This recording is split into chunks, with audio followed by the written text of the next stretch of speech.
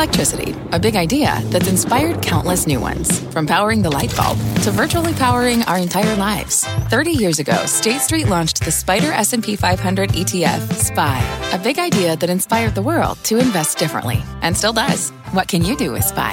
Before investing, consider the fund's investment objectives, risks, charges, and expenses. Visit ssga.com for a prospectus containing this and other information. Read it carefully before investing. SPY is subject to risks similar to those of stocks. All ETFs are subject to risk, including possible loss of principal. Alps Distributors, Inc. Distributor.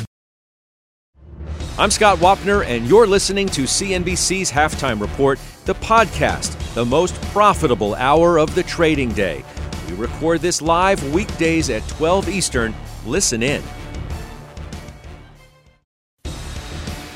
Carl, thanks. Welcome to the Halftime Report. I'm Scott Wapner. Front and center this hour, the state of stocks and your money after this wild week and what lies ahead for it. We will discuss and debate with our investment committee. Joining me for the hour today, Jim Lebenthal, Steve Weiss, Pete Najarian, Kerry Firestone is the CEO of Aureus Asset Management. I'll take you first to the wall. Let's see where stocks are currently trading. Dow's down by about 400, S&P's off 1.25%, NASDAQ down 1, Russell 2000 flat. Worst week in about 3 months. I like to set the state of play.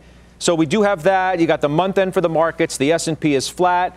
Wondering whether FANG did enough this week, at least the ones that have reported, along with Microsoft, to reignite that trade. You've got the J&J vaccine data we're all sort of poring over and trying to figure out what happens next there. So, Pete, where does this leave us?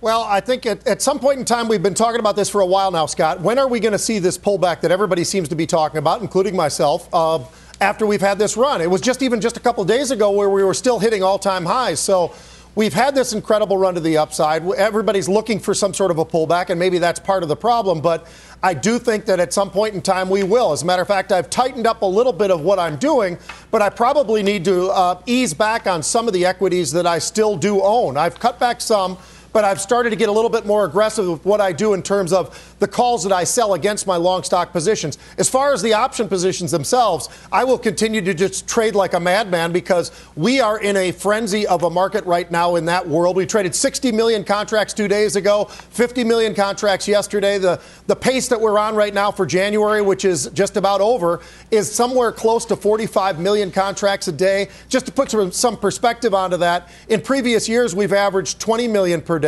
Last year, we averaged 30 million per day. So we are really at extraordinary levels, and it's been a great opportunity in the derivatives markets. But you better be educated and understand all of the risks, because this is not a joke. This is something that's very, very serious, and you have to understand the risks when you put on some of these option positions. Hey, Pete, give me an idea. When you say, maybe you need to be a little more aggressive in taking down some of your equity exposure, give me an idea of some of the moves that you've made, or at least give our viewers an idea and what sort of that represents of your point of view right now.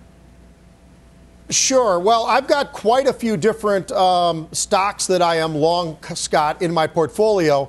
And what I've decided to do to be a little bit more aggressive, because I haven't figured out which ones specifically that I need to lighten up on. I still like these stocks. I'm just wondering which ones might have the most pullback potential because of maybe the markets getting sold off like I would expect, which would be somewhere between a 5 and a 10% maybe pullback. So if we do see something like that, I want to be prepared for it. The only preparation that I've done is the aggressive nature of how I'm approaching selling calls on top of the option of the stocks. Normally, if I own a stock, for instance, that's trading at $50, I would normally be trading and selling an option maybe a month out that's the 55 strike call and trying to get enough of that I can. Now I'm going right on top of these stocks. I'm literally trading. If the stock's trading 50, I'm selling the 50s. If I'm looking even in Apple's, great example. Even with Apple, when it was trading about $1.40, I was selling the 140 strike call. So I've been getting a little bit more aggressive. Normally, I'd be trading something further out of the money. So it's just a way to try to tighten things up, get a little bit more of juice, so to speak, so I have a little bit more room to the downside if we'd see a pullback. I hear you. And we'll go through some of the names specifically as we go through the show today. I want to try and get through a lot of names today for our viewers. Kerry, so where does this leave us? Kramer, calling in earlier said don't read too much into the rest of the market from GameStop. The numbers have been very good. He's talking about earnings. Chris Ailman, the CalSTRS CIO, says it reminds him of 99 all over again. A wake-up call. A crowd is okay. A swarm is dangerous. Referring to how some of GameStop has been traded. Where does all this leave us now with earnings really going to get hot and heavy next week? Yeah, well, it's interesting, Scott. we had seen a little shift back toward the growth stocks. So if you looked a week ago, it seemed as if Apple, Microsoft, Facebook, those names, Netflix, they were really gaining some traction. They reported excellent earnings. If you look at the numbers, Microsoft revenues up over 30%, Apple and Facebook in the 21-24% range, beat on estimates of earnings and on revenues in all sectors, really. So then what happened? We had this enormous short squeeze, and the FANGs, to some extent, are a source of funds. They become the virtual money market fund from which traders can get assets quickly. So I think they suffered this week, despite their good earnings, from liquidity pulls in order to cover the shorts. Oh, you think that? And we don't have enough evidence. But you think that's why? Like let's say an Apple absolutely knocks the cover off the ball with their earnings, right? The most profitable quarter ever. Facebook does the same for the most part, and then those stocks have traded down on the week. Both are negative for the week. So you're suggesting there was a direct correlation to what we were witnessing with GameStop and how some of those other names have traded. I think it's possible. I mean, I don't know that. But if you're looking at stocks that a few months ago were 25% of the S&P, I mean, there's still an enormous weight. Apple is up, it's 7+% of the S&P. So it makes sense to me that if you need something to cover, you just sell a few shares of Apple, Microsoft, Amazon, Google. There's the way you cover it. That's where you get the $2 billion fast. So I was very pleased with those earnings. We thought that they were excellent. And by and large, what we've seen so far, even, a name like Sherwin-Williams, great numbers. And we think that that should continue. It's not as if we have no risk in the market. We're up at 22 times earnings, and we have to have good numbers. The market expects good numbers, but they've hit the numbers. They've raised estimates. And with the good vaccine news, I mean, that J&J number was good. We'll maybe talk about it later, but we're running toward the point where we can start to produce more vaccines for more Americans. And that's the only way that we get to the other side of the road. I can't obviously reopen. So what's the deal now, Weiss? I mean, where does all this leave us? We're going to be questioning, did FANG, big tech, along with Microsoft, did it live up to the hype that it had to? Maybe Kerry's right. There was some source of funds coming from there to take care of some other issues. Does that trade get back going again? Alphabet is coming up. Amazon's coming up. There's some other names that are coming up next week that are going to be closely watched. What are you watching for most of all? I'm sticking to fundamentals. I haven't bought into GameStop being a revolution or anything like that. That's a bunch of crap. It's an isolated instance, and even the guy who started the so-called revolution was just looking for a cheap stock that he's owned for a couple of years. So I'm focused on fundamentals, and guess what? The fundamentals have been good. So while you could say that the Apple price action and the Microsoft price action and the Netflix price action disappointed, that's not true. If you look at 1 day or 2 days after earnings, that may be true, but if you look to the buildup in advance of earnings, they actually acquitted themselves quite well. Oh, yeah. Just most of the juice was taken out early. So I'm continuing to look at fundamentals. I like the under-the-radar names in my portfolios. Skyworks, up 80%, blew out numbers. I mean, blew them out, up more than 50% above consensus and doing quite well in revenues, too, up by 50% versus what revenue projections were. So that's 17 times earnings versus the market's 22. So you can still make a lot of money. What this is, it's a typical lull in an earnings reporting season where the market's trying to figure it out. There's some nervousness. As Pete mentioned, nobody would be surprised by a 5% pullback. I know I wouldn't, but I'm staying with growth, staying with the fundamentals. If you take a look at reporting up until today, you've got profit margins that we haven't seen on S&P companies since early in 2019 and late in 2018. So despite the pandemic, companies are doing well, and I think the market deserves to be where it is and go higher. Oh, okay. But you've got to pause. The pause refreshes at some point. So Pete sounds like he's looking to de-risk a little bit some of his equity positions, and he's sort of rejiggering things through, the options market in which he has made his living, his name, and certainly knows better than most people on planet Earth at this point. Jim, are you looking for a correction still like you have been for, I think fair to say, the last many weeks? Yes, I am. And I think we're in it right now. You know, when Steve said down 5%, we're down 4% on the S&P 500 from the intraday high just a few days ago.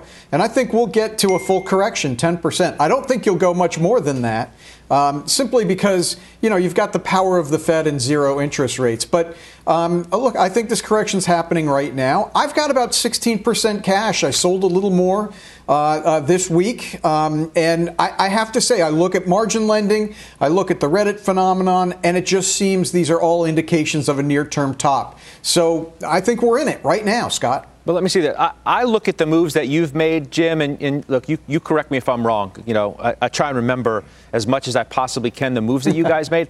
If I do recall correctly, though, you've been a seller lately. You've been a cash raiser and a waiter for a move you expect, whether it's today selling Viacom CBS. I think the last couple of times, 2, 3, 4, 5 times you've been on, you've told me about stocks you've sold rather than things that you've bought. That's emblematic and representative of your point of view.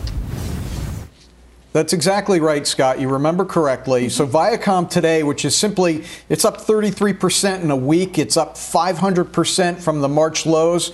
Great company, but I think it just got caught up in this Reddit thing. So I decided to take my money and sit on the sidelines for now. But I also sold Caterpillar.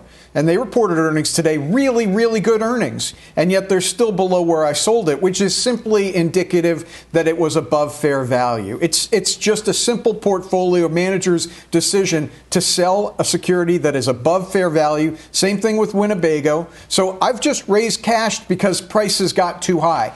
The flip side of that is I haven't bought anything. And that is, I will admit, a market call because I don't like this market right here. I don't like what I'm seeing, all this volatility, all this, this mania that is Reddit. And I'd rather just sit on the sidelines and let the dust settle. So, Kerry, you have bought recently, you bought more Facebook, which, you know, look, we're just talking about sort of where FANG emerges after this week, at least, let's say half of it. And now we look ahead. You bought more Facebook. Yeah, well, we expected the quarter to be very strong and for them to beat and to raise guidance. And if you look at the numbers, they were incredibly strong on the ad side, 30% increase. And that just shows that these platforms, and Facebook has, billions of, 2.7 billion average daily users, that they have a way to reach for advertisers so many people, and it's become a much more attractive buy than most other forms of advertising. So we saw that, we expected that to be in the numbers and for this to continue to go forward. Also, in terms of the bickering that seems to be going on with Apple and Facebook, we think that's news, and that will somehow resolve itself. It's in the interest of both companies, for both Tim Cook and Mark Zuckerberg, to come to some resolution. We expect that to happen. And the regulatory push right now is a little off of these companies. There are other issues to deal with, such as what to do with Robinhood and this GameStop phenomenon and the COVID vaccines. There are other things for the government to be concerned about than regulating Facebook right now. And so we like the numbers, what we thought was coming, and that's why we added to the position. Weiss, are you at all, anybody you're talking to, worried about spillover in the broader market because of this, as Jim says, the mania around GameStop? I ask you that because obviously Wall Street's talking about it. Barclays says, bubble trouble or a storm in a teacup. That's their question. Quote, the ongoing short squeeze in a few stocks by retail investors has raised concerns of a broader contagion. The risk of a full-fledged contagion, though, remains low. There's another note from Wells Fargo today. We've heard various firsthand and secondhand views on hedge fund degrossing, de-risking. Some believe it's almost done. Our sense is that it's about 75% done. The implication, obviously, if you have to de-risk, you're selling right into a market that's a little volatile. How do you address that whole issue in and of itself? Well, looking at some of the prime brokerage data from the big firms that handle most of the funds, you've seen de-risking. That means, as you said, taking down the gross, selling your longs, buying some shorts to the equivalent of what they did in March when COVID first started. So that's I think is just about all behind us at this point. So that creates an opportunity. I don't see this spreading to the overall market. If you were bearish coming in, it gives you another reason. If you were bullish coming in, it gives you an opportunity. As Jim points out, we've already corrected. I'm up to, believe it or not, a similar cash level to Jim. But my plan is to add to things that had great quarters, like a Teradyne or so. That's not a max position for me. So, no, I don't see the spillover. I don't see any semblance of 99 when people that work for me were leaving to work at Garage.com or Toy.com. This is not it. This is a blip. This is like Occupy Wall Street. This is nothing that's going to impact the market. It's not going to create socialism. It's not going to bring in, massive legislation. I do think, and I have great ideas for how they can control the short story, but that's different. So, look, to me, it's just a pause. You got to come down at some point. I think we're going to do fine going forward. A little more downside, but I think you can buy here on research names. Don't play the speculative names. So, let me ask you this, though. Let me just play off this sort of point you're making now, because I think it's an important one to address. I mean, there has been a retail renaissance in this market. The pandemic may have pushed that, from people who were looking to do something. I don't know. But there clearly has been more retail participation. The market has been more democratized through Robinhood, other venues. That's a good thing. That's a good thing. There's no suggestion. I don't think you talk about things being a blip. Are you suggesting that retail is here for back for a stated period of time, and then it's going to evaporate once market conditions change, which may not be for quite some time and may largely be controlled by what the Federal Reserve has done and may do sometime in the future? No, that's not what I'm saying. I think you have to go into different segments. So I do think the retail renaissance continues, which, by the way, has been going on with index funds. They brought in a lot of retail money, sold out on the sidelines. What's the blip is what we're seeing with Robinhood in terms of going after these stocks and running them up. It's going to end badly for them, very badly, which is why I own some GameStop puts. It's more of a lark, small position. I own the March 12, 20s, 25s, and 10s. I think I'm 25 as well. Definitely the 20s and the 10s. If it gets there, great. If it doesn't, they're already up. Why should a stock that's trading near 400 have puts at $10 that are up? $20 puts that are up. So it's all ridiculous. So that goes away. Retail stays here. Particularly, you can't make money anywhere else. 10 years still about 1%, right? You got to wait a whole year to get your 1%. So the market is, and I'm in favor of, democratizing investing. But you also have to be careful. Like, why Robinhood? Because it's got a catchy, marketing theme. Go to a Schwab, go to a Fidelity, go to something that's got the capital that's not going to stop you trading.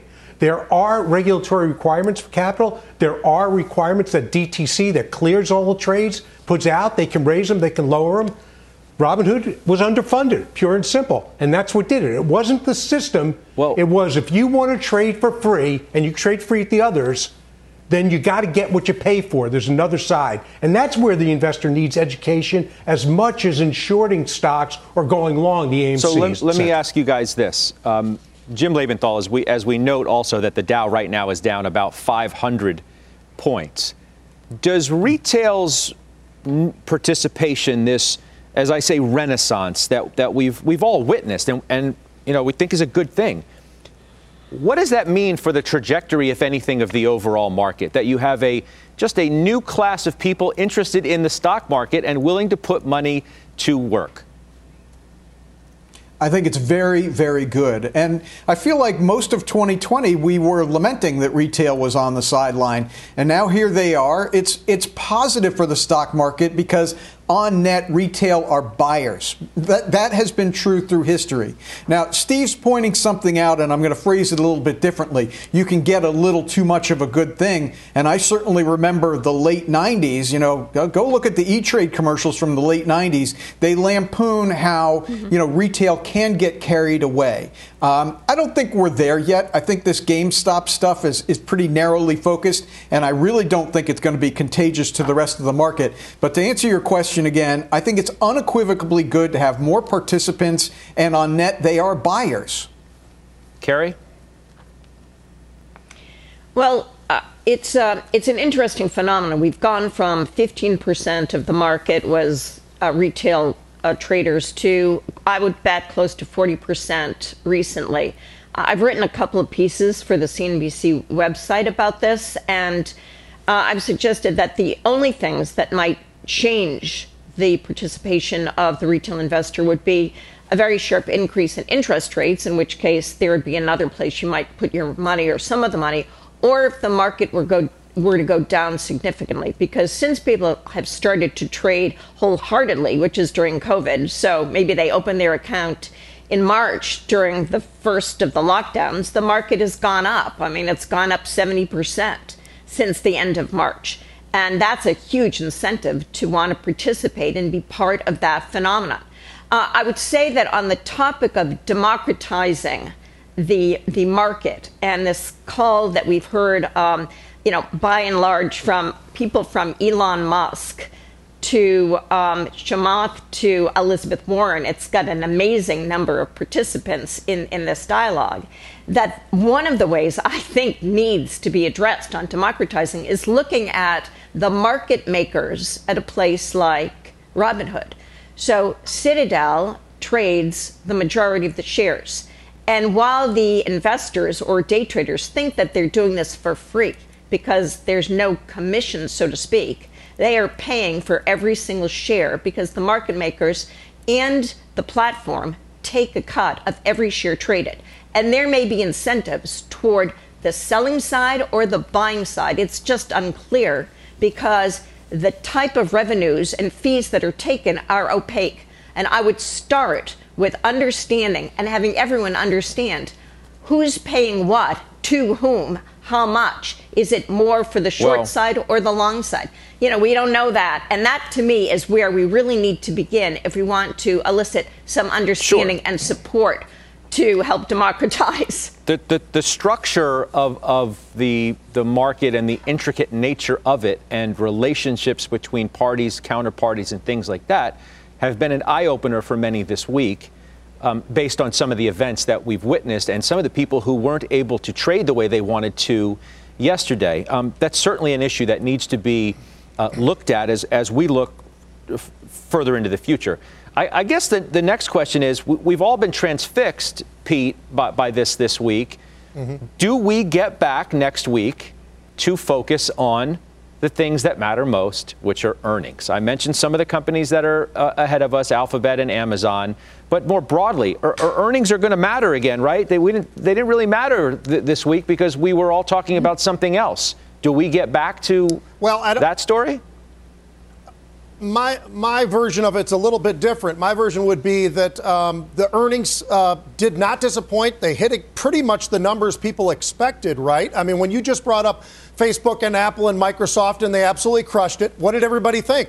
That they were going to crush it. A week and a half ago, Apple was trading 127, jumped up to 144 into earnings, and they got those great numbers. But that was something that everybody kind of felt was a known. And so it makes some sense that maybe there's a little bit of pullback from there. You look at something like Microsoft, 212, gets up there towards 240. It pulls back a little bit as well. So I don't know that I would agree with you that the people aren't paying attention. I think that we're just seeing the kind of reactions because of what had happened in the previous weeks going into earnings for some of these names. And we haven't seen a whole lot of names that have extended past that after they've actually reported.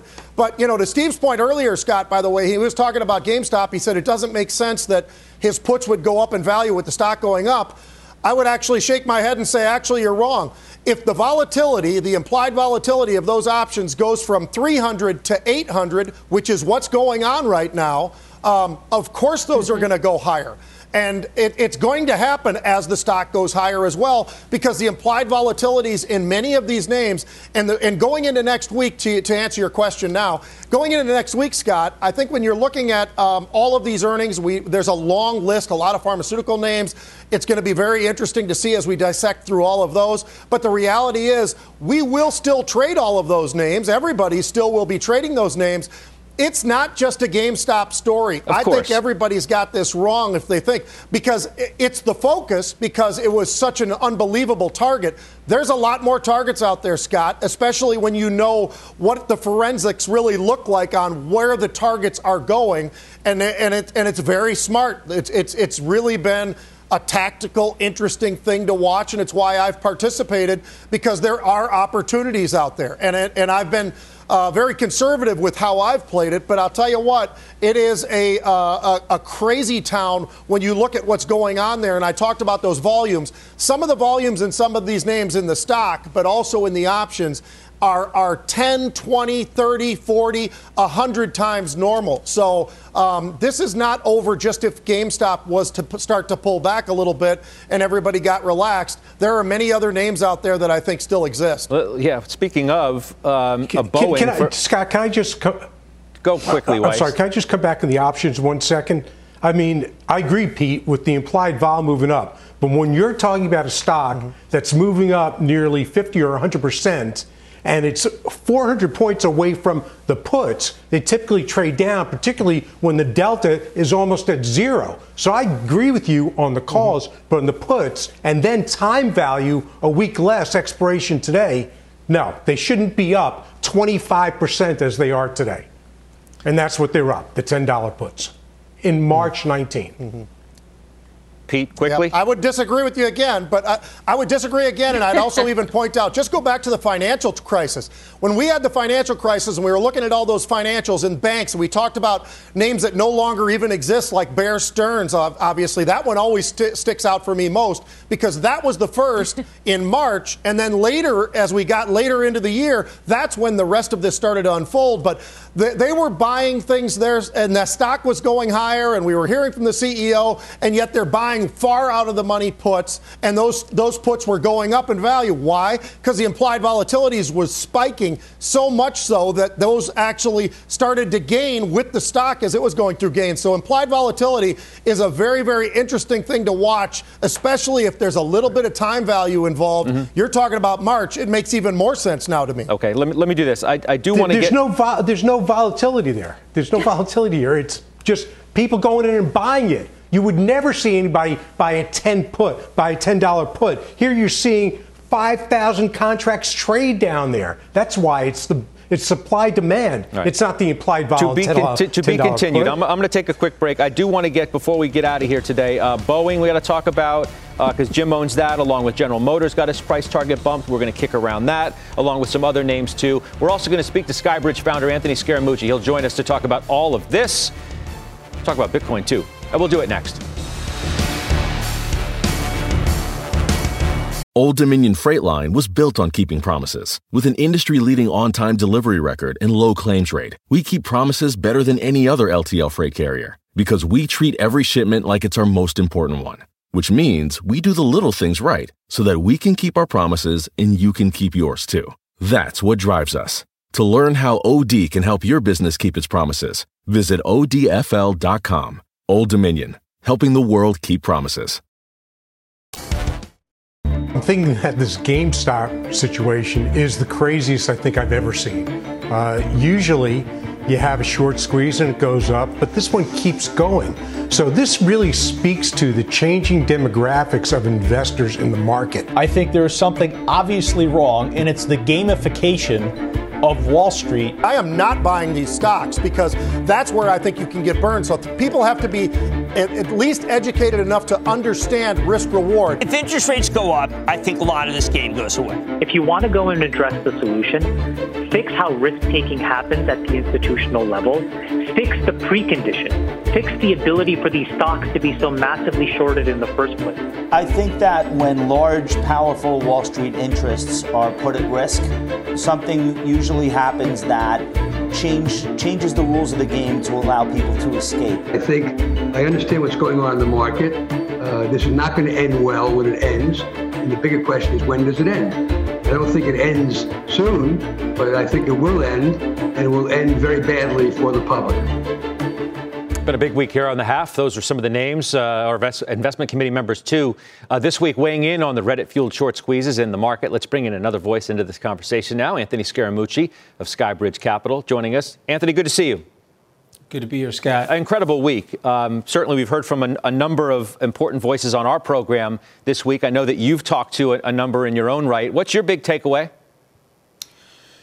Well, listen, I mean, it was bound to happen. You have a full-on decentralization and democratization of trading. That the trader now through the palm, the smartphone, is getting all the same information as, say, a Goldman Sachs prop trader in the mid to late 90s. And so this was bound to happen. These people are smarter than people think. I do believe that Leon Cooperman is going to be right, though, that it ends in tears for many people. Because ultimately, as you know, what's happening, and this is what got Robinhood in trouble yesterday, is the pyramid scheme on the way up in terms of the leverage buying of those names that everyone on your show and most Wall Street professionals know that those names are likely fundamentally impaired. And so what I would say to people is we're in the age of decentralization. Somebody like a .72, a Steve Cohen, let's say, I would never bet against him. He's adapting right now to this new reality.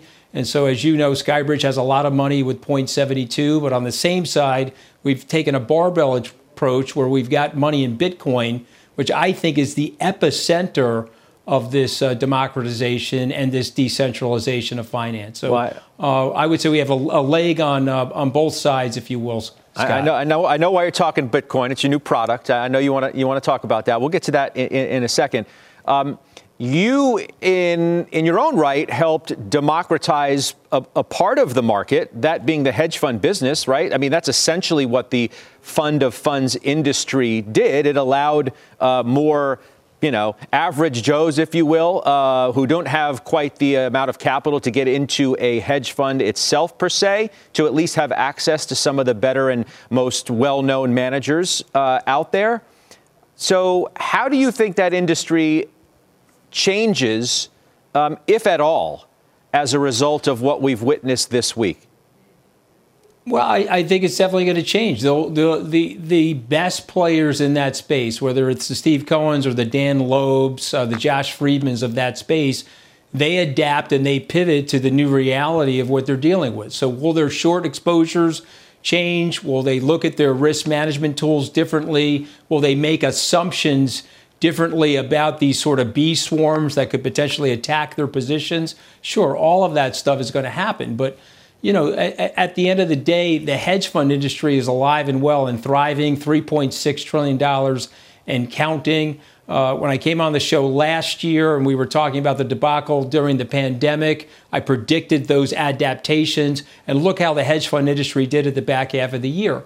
And so for Skybridge Capital and the fund that you're referencing, Series G, we have a $25,000 minimum to $50,000 minimum, depending on the platform. And that gives people an access point, and then they can get exposure to some of these fantastic money managers. And so that industry is not going away, Scott. If anything, this type of activity will make that industry more needed for people that are looking for a source of increasing returns and reducing long-term volatility. I'm trying to think of sort of what all of this is a product of. Some suggest that this is all a product of a frothy market that we're currently in, and you see things like this in those instances. Retail getting incredibly excited about the state of the market. Respectfully, launching a Bitcoin fund at this particular time when Bitcoin, has run up a lot. Do you subscribe at all to that current state of the market? Well, listen, I would bifurcate the two. I would say, yes, there's a lot of foam in the market. There's easy money in the market, and the leverage is cheap right now, and that is driving a lot of this stuff. I think it's antithetical what the people are doing through the Reddit strategy, though. I get that they're trying to squeeze the shorts, and I understand that whole idea behind it, but I just think long term it's a very bad strategy, and you could get caught in the vortex of that. If those names drop 50, 60%, which is not impossible given the run-up, and you're on the wrong side of it, and you've got that in your margin account, you could wipe out your account. So I would caution people that are doing that to just be super, super careful. But on the Bitcoin thing, Scott, I think that's a different thing. That's an evolving monetary network. And I recognize the price movement, But what I would suggest, if you look at Amazon, which is a retail network, or even Facebook or Google, these other things being social networks or a search network, in the case of Bitcoin, that is an emerging, growing, still in the early adoption phase, monetary network. And I just take you back to Amazon when it was 12 years old after its initial public offering. It looked like it was very expensive. But if you bought Amazon then, you've had a 64-to-1 move in Amazon over the ensuing 12 years. And so what we see in Bitcoin is something totally different. This is a monetary network that is institutionalizing before us. And again, to that democratization issue, we at Skybridge tried to make the fund accessible, low fees at 75 basis points, $25,000 to $50,000 minimums again, just so people could get a toe in the water. Right. I'm certainly not recommending large allocations, however, because the stuff is volatile, but a 1 to 3% allocation could really help somebody's portfolio. Sure. It does come with Bitcoin up, at 36,000. I think that's our only point. What we've tried to, do this week, I think, too, even though it's been somewhat misconstrued and purposefully warped, is give people an understanding of the risk, the underlying risk that exists in the marketplace in a lot of this stuff. Carrie Firestone has a question for you, Anthony. Hi, Anthony. So here's the question. For decades, the hedge fund industry has maintained that your risk is reduced because of the ability to short as well as go long. And this has been a marketing effort, to some extent extremely successful in selling across the platform to institutional investors, pension funds, state plans, teachers unions, etc. So now we've got a situation where perhaps there's a new risk that no one had foreseen. And I'm wondering how the industry is going to address it if, in fact, they have to adjust whatever they suggest is their beta or correlation or market risk that the investor is taking. Well, listen, I think that's the best question out there, and I think they're already assessing that. What you've got, and not to get overly complicated, is gamma risk here, an unforeseen event where there's effectively a bee swarm on your short position, and so now you have to sort of you have to widen out the standard deviation of outcomes that you think are going to happen in those positions. So perhaps you'll have more shorts on that will be less concentrated, and then you'll have stop outs on your shorts to prevent yourself from getting into the situation that happened with GameStop. But I think if you're making the point that hedge funds have been successful at explaining their strategy where they have this ambidexterity in the markets, they can go long and short, they can do capital structure arbitrage, mezzanine arbitrage in the fixed income space, things like that. That's what's made the industry successful. And the better managers actually have the track record to back it up net of their fees. And so this is the reason why I always tell people, be cautious, sure, have money in stocks, have it in bonds, but you should have some in the alternative asset space. And we now believe a very small amount, but certainly some in things like Bitcoin. Yeah. But yes, they will make those changes, Carrie. That's happening right now as we speak, literally. And you're certainly not the only one recommending a strategy like that, as we're learning. Certainly some tried and true and extraordinarily successful people in the investment world are recommending the same. Enjoyed it. We'll talk to you again soon, I hope. Okay. Thanks, Scott. Have a great week. All right, you as well. That's Anthony Scaramucci joining us there. We'll take a break. We'll come back. Big call on Boeing, as I mentioned earlier. We'll talk about General Motors, too. We'll do it next. B2B selling is tougher than ever, and we feel your pain. If you're struggling to close deals, consider giving LinkedIn Sales Navigator a shot. This sales intelligence platform helps professionals like you engage high-value customers, drive higher revenue, and increase sales performance. Sales Navigator also guides you in targeting the right buyers, highlights key signals such as job changes or which accounts you should prioritize, and uncovers hidden hot prospects so you can find those buyers that are most likely to convert. Fueled by LinkedIn's 1 billion member platform, Sales Navigator gives you the most up-to-date first-party data, enabling you to unlock conversations with the people that matter. Right now, you can try LinkedIn Sales Navigator and get a 60-day free trial at linkedin.com/halftime report. That is linkedin.com/halftime report for a 60-day free trial. Let LinkedIn Sales Navigator help you sell like a superstar today. Just go to linkedin.com/halftime report and get started. Welcome back, everybody. I'm Sue Herrera. Here's what's happening at this hour. The World Health Organization saying it is working on quick emergency use approval for AstraZeneca's COVID vaccine. The group's top scientist says she expects a decision within 2 weeks. Back here at home in Texas, investigators are looking into why 11 soldiers fell ill during field training at Fort Bliss. Officials say it happened after they ingested an unknown substance. In Washington, a big fight over putting up permanent fencing around the Capitol. Capitol Hill police say it's needed to improve security. Some lawmakers and city officials disagree, saying the barriers would be a costly overreaction to the riot.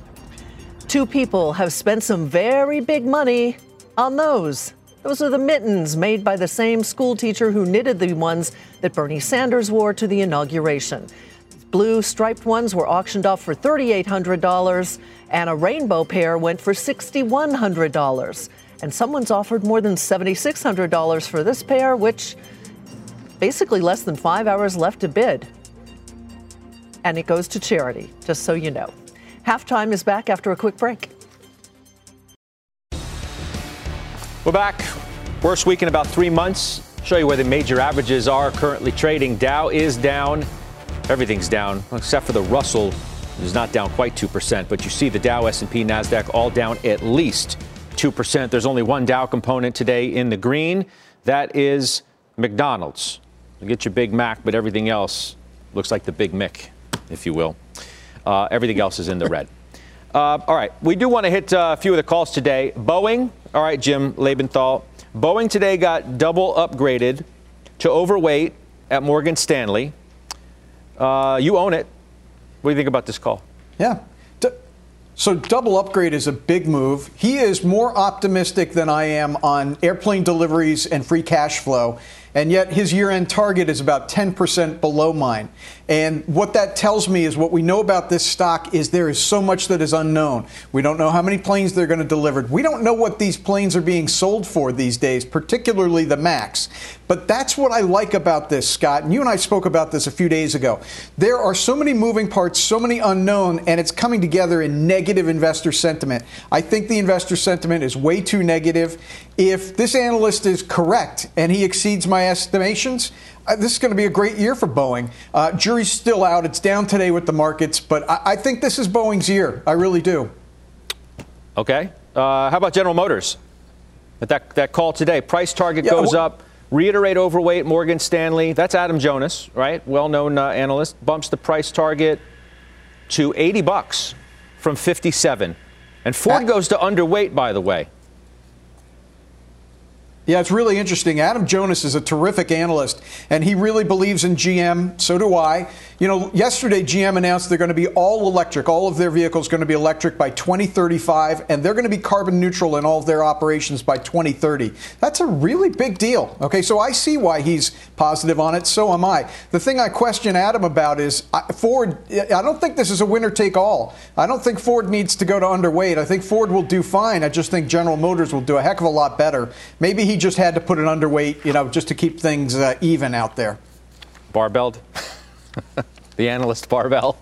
You know, you got to have some underweights out there. It can't all be I love stocks. All right, coming up, how futures traders are setting up for the big week ahead. We'll talk to them next. Back in 2 minutes. It's time now for the Futures Outlook, a look at the week ahead. For that, Brian Stutland preparing for the convergence of Reddit, Bitcoin, inflation, and silver. If that's not enough, explain. Yeah, Scott, thanks. So when I'm looking at things right now in the futures market, silver caught my eye yesterday. A lot of Reddit chatter, upside call buying, huge in some of the silver ETFs out there. So to me, this is a case where silver has lagged a lot of the metals or cryptocurrency. And when I'm looking at an inflationary environment, I buy stocks and I buy volatility in my funds that I manage. But if those things are stagnant, what other asset class appreciates? Right now, silver contract, that's the one I think takes off. It really has lagged since the election when you look at it in terms of that versus Bitcoin. And I think it has some catching up to do. When I'm looking to buy the silver futures contract, the March contract, remember, folks, this is 5,000 troy ounces per contract. So that means if the futures contract goes from 2650 to 2750, let's say, in the March contract, that's $5,000. So I'm playing that to the upside. I have a tight stop, a couple bucks lower here, but I really think the upside's there. I think it's got catching up to do. And we're not in a deflationary environment. I'm underweight bonds right now overweight the metals, and silver's one way to play. Good stuff. Brian Stutland, thank you. We'll see how that all plays out with a ton of economic data coming in next week as well. We'll step away again, come back. We'll do final trades and unusual.